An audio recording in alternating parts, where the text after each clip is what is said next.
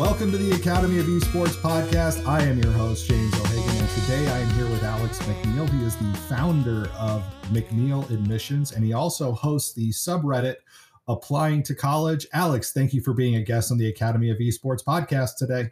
Yeah, I'm happy to be here. Thanks for having me. Well, thank you for being such a willing guest. I know you have worked in the past with Uni Esports, but you're on to a new project right now around helping kids find their place and their way in the collegiate scene through applications, and working as a private admissions consultant, which I know working with a lot of high school students, sometimes they just look at their local choices or focus in on their known universities when really there might be some diamonds in the rough. But before we dive too much into your work, we want to make sure that our guests know a little bit more about you that are maybe not related to the conversation that we'll have today. So first question that I want to ask you, Alex, what is a game, and it doesn't have to be a video game, that stands out as having been important to you at some point in your life, and why was that experience meaningful? Okay.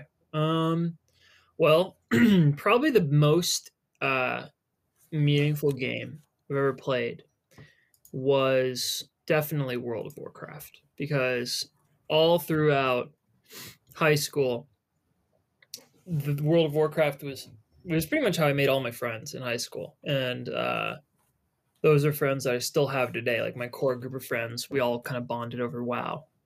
So yeah, that was great. Also, WoW was definitely my first esport experience. Actually, not really. Like Frozen Throne, Warcraft 3 Frozen Throne on Battle.net, but then World of Warcraft, like Arena, doing duos with my former business partner, Jesse Bedoni, and good friend. So that's got to be World of Warcraft Arena for me. All right. And I know I have a really good friend. She is somebody who you would look at and go, this isn't a Warcraft person, but she is absolutely a Warcraft person. She's that kind of person where if you get started in the game, she's the one you want to hook up with to be in her clan, because she will help you level up quickly. Oh, yeah. It's always good to have those friends. We're talking the days before gaming was cool or socially acceptable. We came up with a whole code word to talk about WoW, and we had our own like secret language so no one would know we played. It was very like insecure high school times. But well, and maybe this is related to your Warcraft experience, but it may be totally eccentric or quite traditional. What is your superpower? That thing that you do better than most people, or what do you wish you could do? Interesting. My superpower. I feel like something I'm pretty good at is writing very fast and pretty polished. That's like something I can do. I kind of churn out huge amounts of written content in short periods of time. So your power is you're the Jack Kerouac of writing things long scroll as On the Road was written. Exactly. Yep. Exactly. All right. That's a very cool superpower, I would say. I wish I could do that with my dissertation. Comes in handy with a thesis dissertation for sure. All right, here's third question. Name one song, whenever it hits your speakers, you're going to sing along to it. Oh, gosh. Okay. Doesn't have to be singing well to it. Let's see. I was driving today, and I was listening to a throwback R&B station, and No Diggity came on, and I found myself singing along to that. I like that song.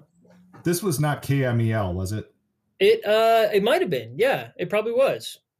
So Alex lives in the Bay Area. I'm from the Bay Area, and KMEL has always been the station that plays that kind of music. So, Okay, fair enough. Now, and here's kind of leading into our conversation, and this is the fourth question. The one thing about your field that surprises people when they first hear it, again, now you're working with college admissions, private consulting in this field. What's something that surprises people when they first hear about it? When they first hear about it? Well, I would say that people are almost always surprised when they like.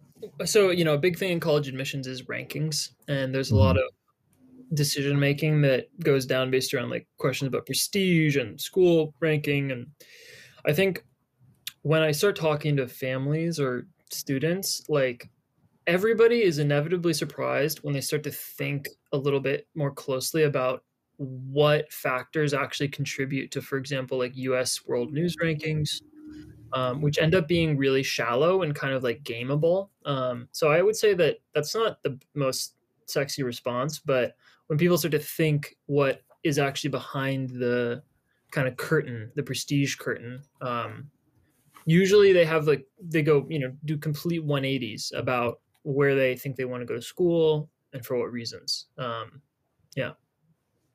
Well, I found when I was looking at colleges, and maybe you can speak to this.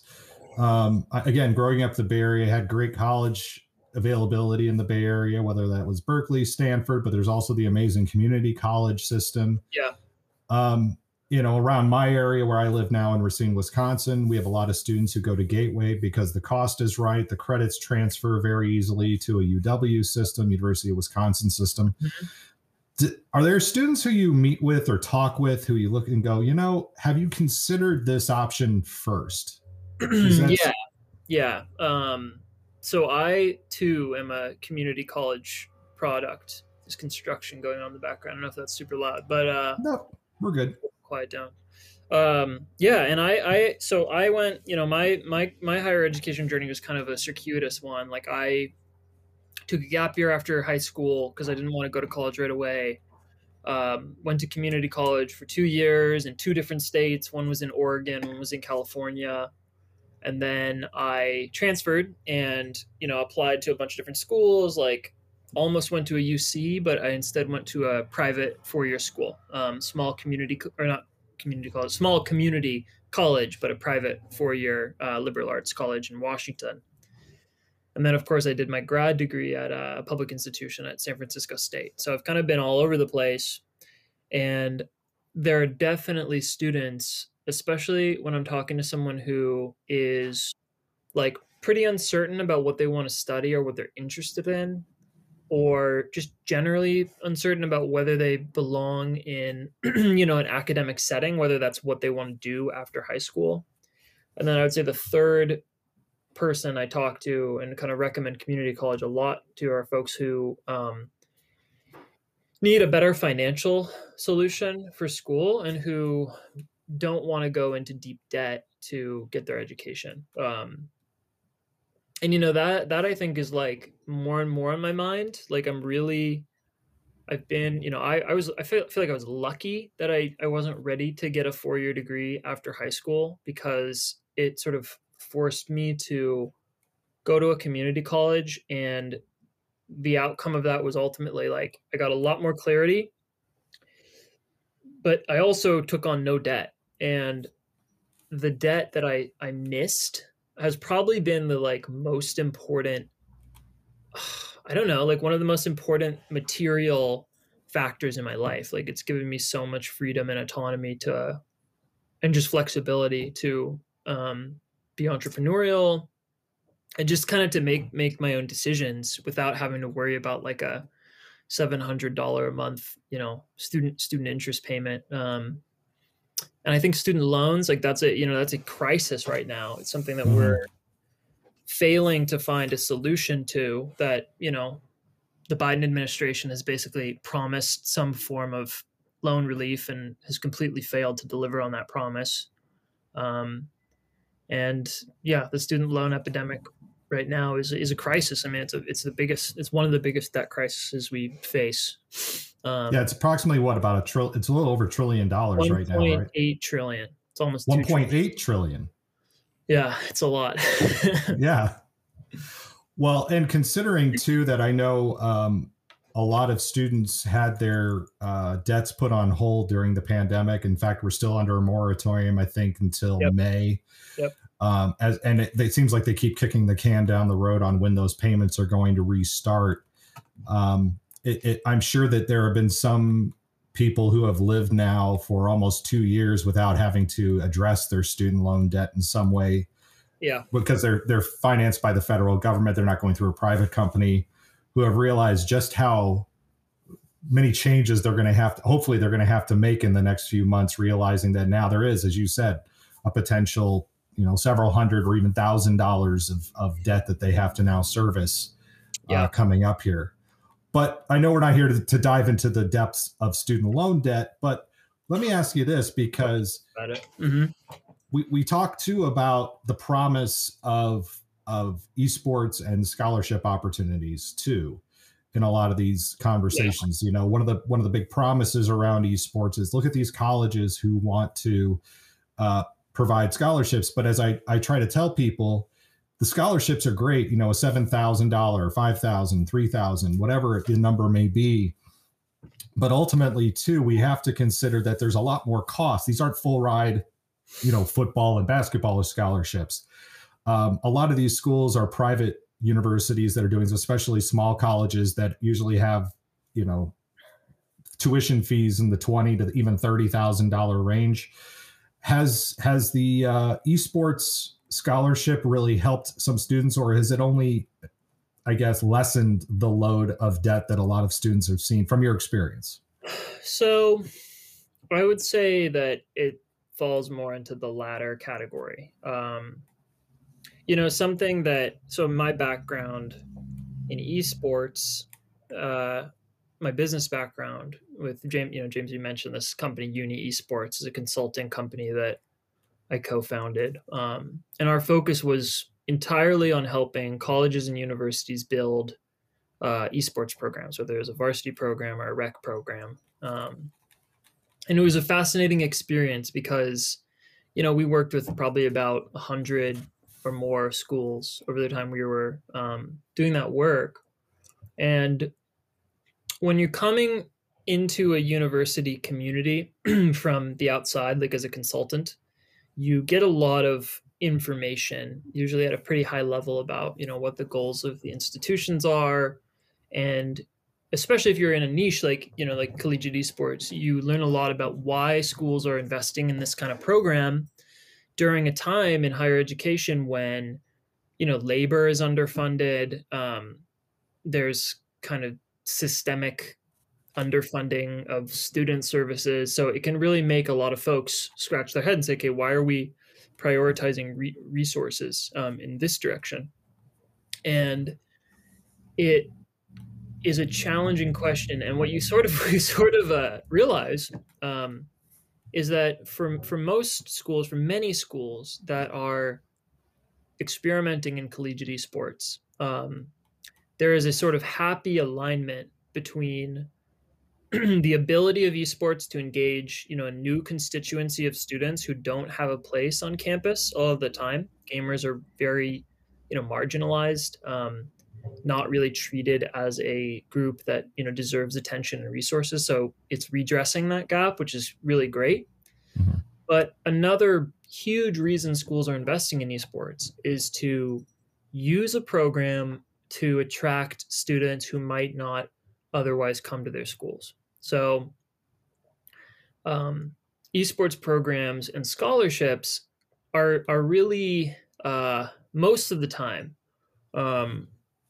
do not address or even bring students very much closer to being able to pursue a degree in a way that doesn't result in debt. And I think honestly, like there are a lot of programs that end up being somewhat predatory because they lure schools in or students in with the promise of being able to, be a gamer while you study.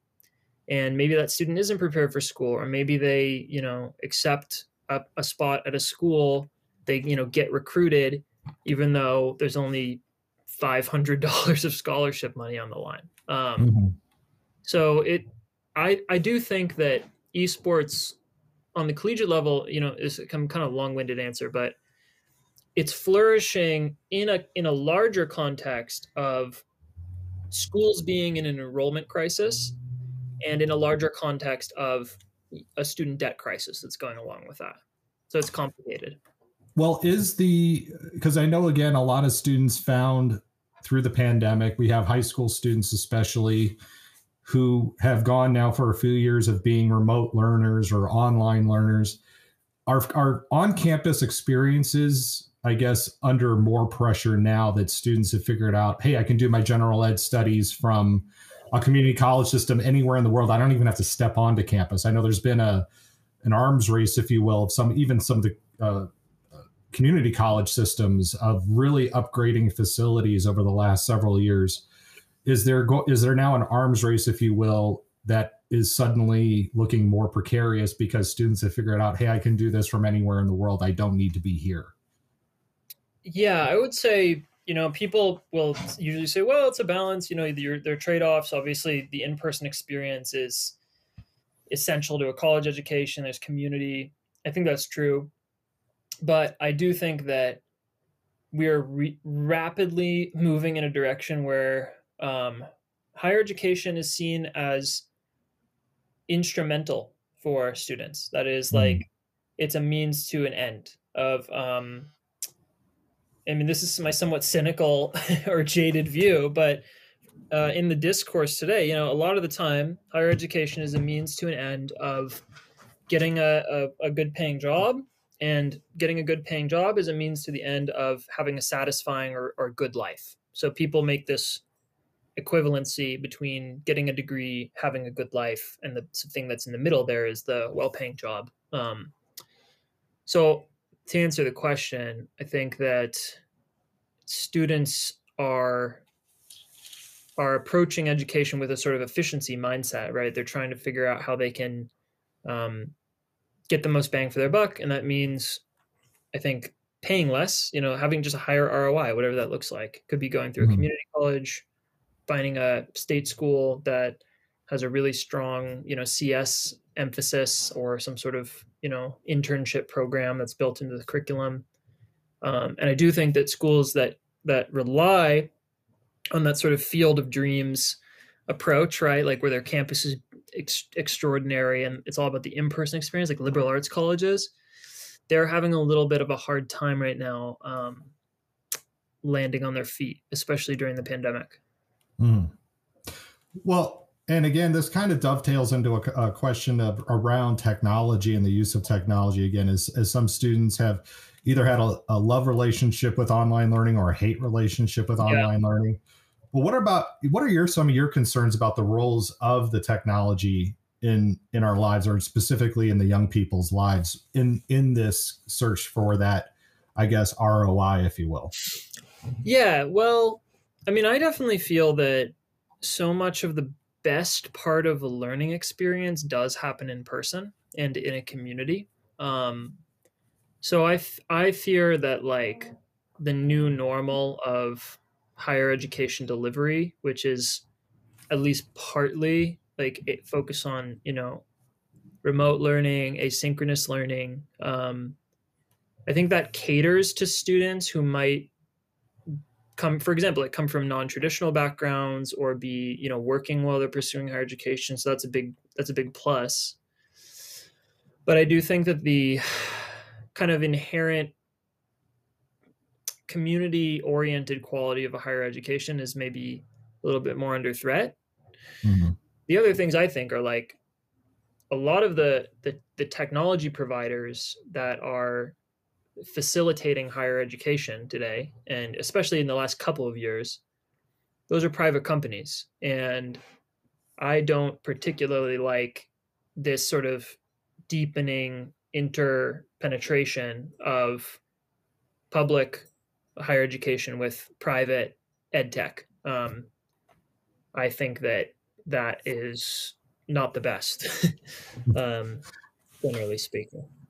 Well, when we talk about ed tech, what we're talking about are the products and services. For those of you who don't know, the products and services related to technology that we use in our schools.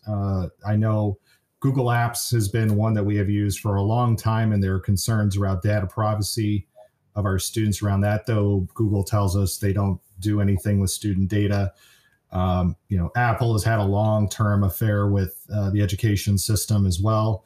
Microsoft, of course, but then there's the other companies. I mean, Zoom up until recently was really a kind of niche product, but now Zoom has made their ways into the education field as well too, even though it's literally, a a video conferencing service that we've already had access to through Google Apps for Education, for example.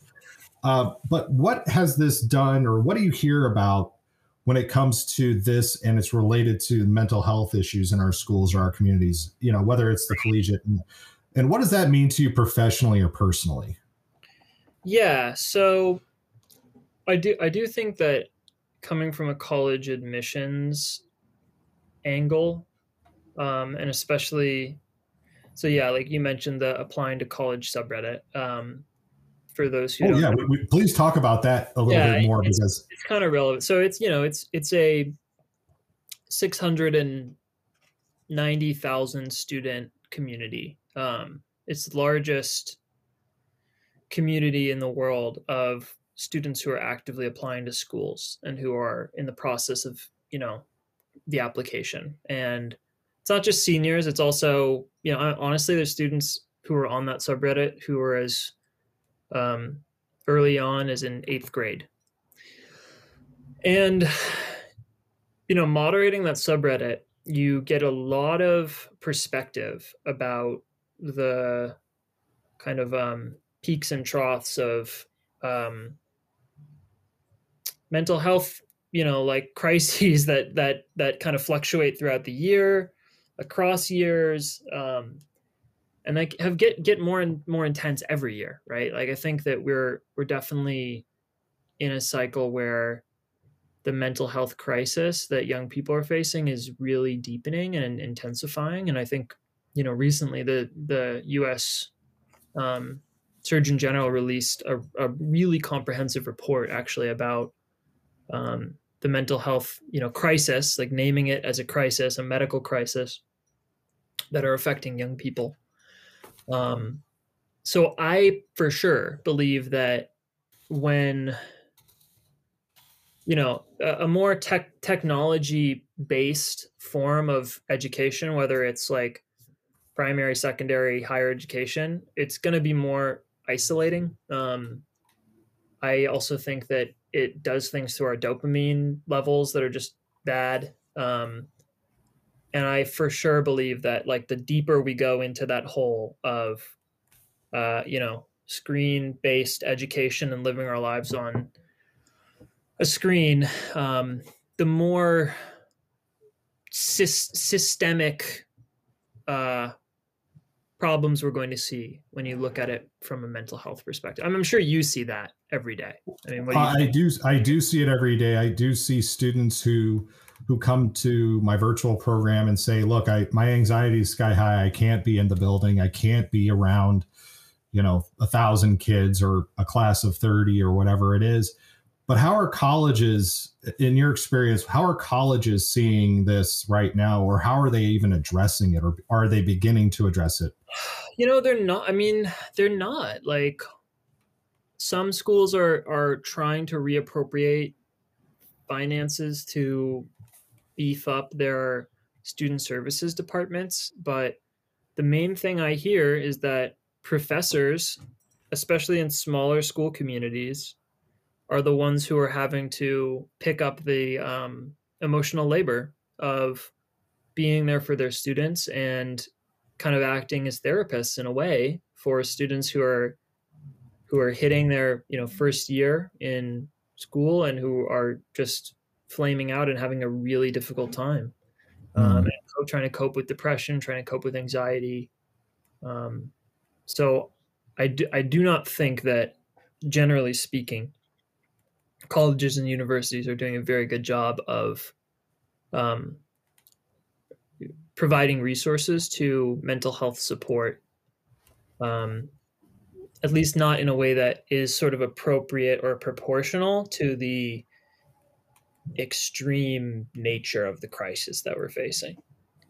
Are there examples though that you can point to of, let's say that I do have a child who, it has heightened levels of anxiety. They come to you and say, hey, we want to talk about a college experience for my child. I have 3 teenagers right now, one who's deciding on her college and 2 who are obviously coming up and going to be looking at it. But what should, what's, I guess, a good question to ask, of a college, or what's a question that you present that maybe helps to guide a student who maybe is dealing with a mental health crisis or anxiety or something along those lines that maybe gets them to a place where they're going to feel confident and safe and set up for success, not set up for failure. Yeah. I mean, I think it can be helpful to investigate the written or unwritten policies that, like, honestly, like individual educators at a school have regarding, like, what do I do if a student needs to not appear in class for 2 weeks?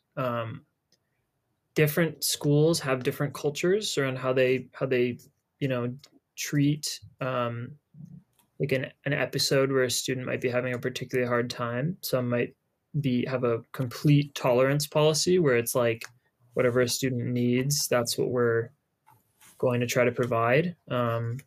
Other schools might be a little bit more rigid and a little bit um, less understanding. So I would say that probably a lot of the time the best stakeholders to talk to about that, when you're exploring a school, probably not administrators, because for the most part, administrators, especially ones who are focused on enrollment and Mhm. optics, are not going to be um, telling it like it is. That's a generalization. Someone might roast me for that. I don't know. I would say talk to teachers, right? Talk to professors. Professors have a totally different set of stakes, and they are very student centric, and they have the interests of students closest to mind, Mhm. generally. And then I'd also say talk to students and try to get a barometer for the culture and climate at a particular school. And then finally, I would say definitely worth like exploring the mental health support, student services division of the Mhm. university, and just try to get a sense, like, is this a chronically neglected part of the university infrastructure that is begging for more funding every year and never getting it, or is there support for a staff of mental health workers, of counselors who are doing what they can to help students? And I would imagine too that your subreddit applying to college would probably be a good place to maybe ask these kind of questions, perhaps Yeah, sometimes. for sure. It is good for that. Like if you're a parent or you're a student who's trying to learn more about a particular school, you can get a lot of helpful advice from this sort of hive mind. Hmm. Uh, Also, like Reddit more generally, if you go onto specific subreddits for, like, I don't know, our San Francisco State, there might be 2,000 students there who are involved in the student community who can kind of give you their quick temperature check. So that could be a good resource as well. Yeah, I follow the Purdue University subreddit. That's my alma mater. It helps Yeah. me keep tabs on. It's very interesting to be in that. It feels like if I was back on campus as a student, this would have been a valuable resource because it's not just camp. It's also the campus life and the things that are going on around, and the not just in the university, but in the Yeah, city in of the West Lafayette community. around it. Yeah. Totally.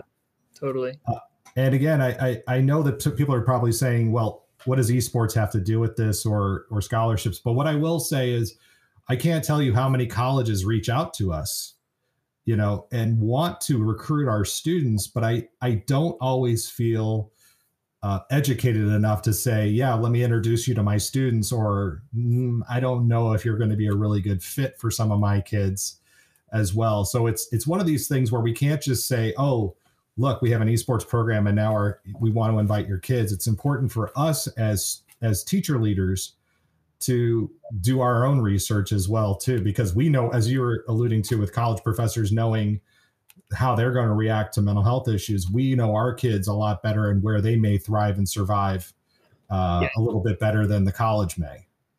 I think so. I think, you know, my perspective is that, as you put it, teacher leaders have very student oriented frameworks and goals.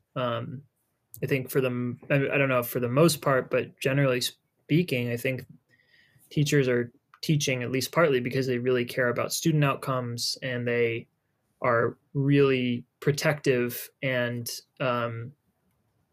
careful about their their little community of folks that they're kind of taking care of and shepherding, right, like through an education.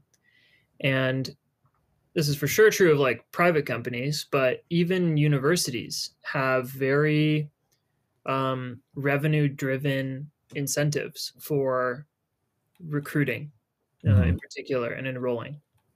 And I think that esports is at this intersection of new educational programs and models that a lot of universities are like making a lunge for because they feel that they are a kind of 21st century sexy kind of recruiting tool. And just because an esports program is in place doesn't tell you very much at all about the supportiveness of the community, the resources that may be in that university community, the motives or the kind of model that an esports program director or coach is approaching with their recruiting. So I think in a lot of cases, the kind of incentives and the goals of teacher leaders at the K-12 level and folks who are doing recruiting at the university level or who are leading programs, they can be misaligned. So it's just really important to think about and kind of do your homework because that's where esports is. It's at this weird intersection of an enrollment crisis and new technology and like, I mean, higher ed's in a weird spot right now, generally speaking. Well, and again, you talked about at the beginning of our conversation here about your experience in World of Warcraft. You had to speak on your own private language almost just to talk about it in public. Yeah. But obviously, colleges have shifted their perception, even though, as you are alluding to, they may not be aligned with everything else that they have other than beyond recruiting. And that's not the case for every program we know. But how has the opinion or your opinion about video games in the last decade changed? Obviously, it feels more socially acceptable now. Yeah. Yeah, it's a big question. I think that video games are so important, and they are also can be very destructive. And this is coming from, I feel like this is a credential check moment, but like I've been playing video games since like really playing, a big serious gamer since I was, I mean, like a lot of people in the audience, right? Like 9 or 8. 5. Yeah, like right, like as soon as my parents were comfortable buying me a PlayStation 1, I remember that's Spyro the Dragon, throwing it back. But and since then, been like playing esports. I mean, I still play League of Legends, which I wish I didn't, but once you can't get out. And I've been totally addicted to video games at certain times in my life, and video games have also been like a huge social saving grace and super constructive, super fun form of community. So it's hard. I think that like on one hand, I'm loving that gaming is becoming more of a universally socially accepted space where like resources are being dedicated, like you're seeing real communities emerge. And I think that's really amazing when students can find community. Mm-hmm. And I think on the other hand, like gaming addiction is a real thing. And gaming is like, in a lot of ways, I think is the most epitomized version of the sort of minor addiction to screen that we all face. Like it's the most fun. It's the most well, it's intrinsically motivating. I wouldn't say it's so much addiction, but it is for some to feel a sense of autonomy and a sense of relatedness and a sense of competency. There's very few places that a lot of kids or young adults or even some adults who have regular jobs sometimes feel it too. I agree. I totally agree with that. I mean, I do want to say though, I believe, I mean, and maybe you have, I do think that there is a space between, autonomy and self kind of feelings of self-actualization, community building, and just sort of the, dopamine oriented rush that, you Mhm. get from gaming that can be really hard to break away from. Mhm. And so I don't know. That's kind of a non-answer. I think that it's a really complex space, and I've personally have seen like so many amazing communities develop from it that I think it's like amazing that especially like scholastic gaming has taken off so much, and I feel like the leaders there, especially on like this individual like local school levels, have just like created this amazing world for students. I think gaming is complicated though. It's complex Okay. socially. Yeah. Well, Alex, thank you so much for sharing with us this week about the experiences of working with you as what you see as the state of college, connecting that into gaming and esports, kind of pulling back a curtain a little bit, especially around mental health and the support services there. As we sign off on this week's episode, is there any final thoughts you'd like to leave the audience, promotion of your work? Um. Well, There's McNeil Admissions. that's my website. That's right. Like McNeilAdmissions.com. And then McNeil there's the Admissions. subreddit. The subreddit. I just think that now is a good time to be paying attention really closely to mental health crisis. I think also the debt crisis in higher education, and not just higher. It touches students who are in K-12 right now, and helping students find resources to self-educate about gain some basic debt related financial literacy, is really important right now. I think that the debt crisis is one that we're going to be needing to find a solution to in the next few years, and that educators can do a lot of preventative work on before students make college decisions. And I definitely think, like, picking up on the theme you were getting at the beginning of this talk, like community college, right? Like state school educations.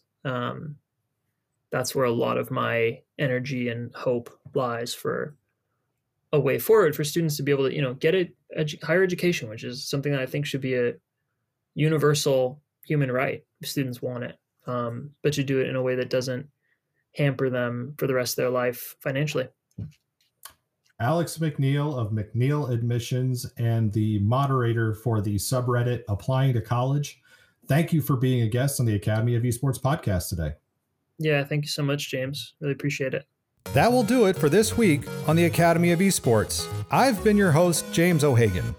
Esports are organized competitive video games allowing schools to redefine their athletic culture, diversify opportunities for student participation, promote good physical and mental health, increase collegiate scholarship pathways, and play games.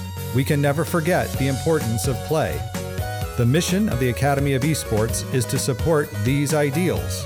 The vision of the Academy of Esports is for all students to experience the fun and joy of playing competitive video games. You may follow me on Twitter at Jim O'Hagan. That's at JimOhagan, and through the Academy of Esports account at TAO Esports.